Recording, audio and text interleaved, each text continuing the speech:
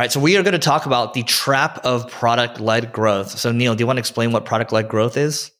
Product-led growth is a way that you end up generating more growth, more traffic, more users with your product. And a great example of this is Slack. I can give away seats for free, and Slack is more useful when your team is on Slack, but after a certain amount of seats, someone may have to upgrade to pay. Or Microsoft Teams, at the beginning, they're like, Microsoft Teams is 100% free.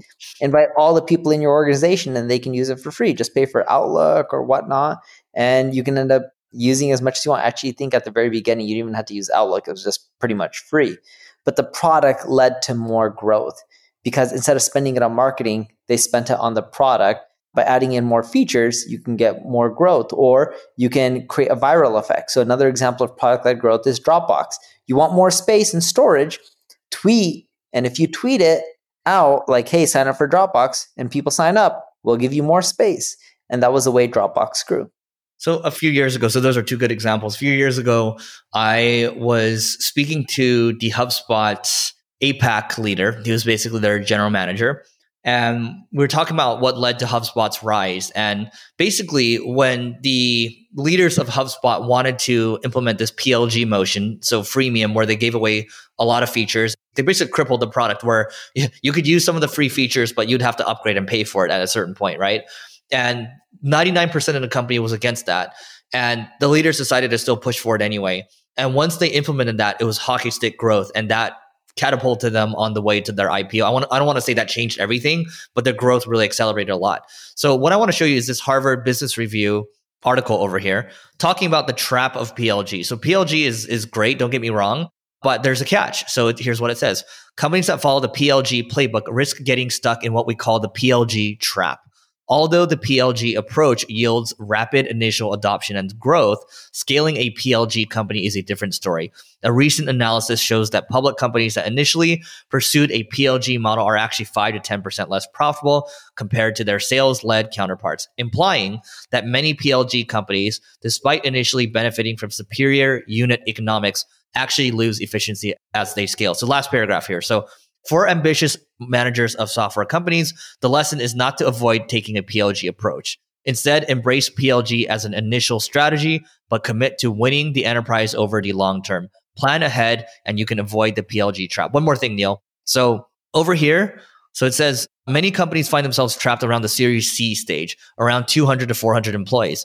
But the principles apply to larger public companies as well. For example, Dropbox, the example that Neil gave, Dropbox has seen steadily declining year-over-year revenue growth from 25% in 2018 to only 8% in 2023 due to a failure to make this transition, seamlessly transitioning from PLG to an enterprise company by avoiding the PLG trap requires deliberate planning from an early stage.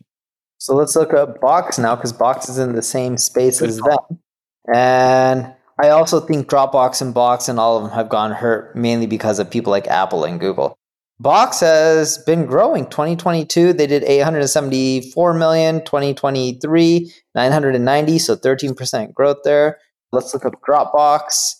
Wow, bigger market cap. Dropbox has been growing. 2028, 1.39, 19, 1.66. 1.91 in 2020, 2021, 2.16, 2022, 2.32. Even when I look at the last quarter, June 2023, year over year for that quarter, it's an 8.7% growth. So I'm not sure what the Harvard, unless I'm messing up the dates, but the Harvard article was saying a drop in revenue or drop in growth? Revenue growth declining. So I don't think drop in revenue growth. Got it. Yeah, their growth is slowing down. But they're still making money, right? $622 million a quarter is a lot of cash. And I'm not going to try to fight Harvard Business Review on which one's better or worse. I think in the Dropbox example and even the Box example, they both got crushed because, dude, can I use Dropbox? Or just click a button on my iPhone and I get more space. It's just easier. Drive. Yeah, I don't know why people use Dropbox. Funny enough, I still do because I still have some files on there and I'm too lazy to change them over, but it's not really needed anymore. Yeah, I downloaded Dropbox from paid to free because of that.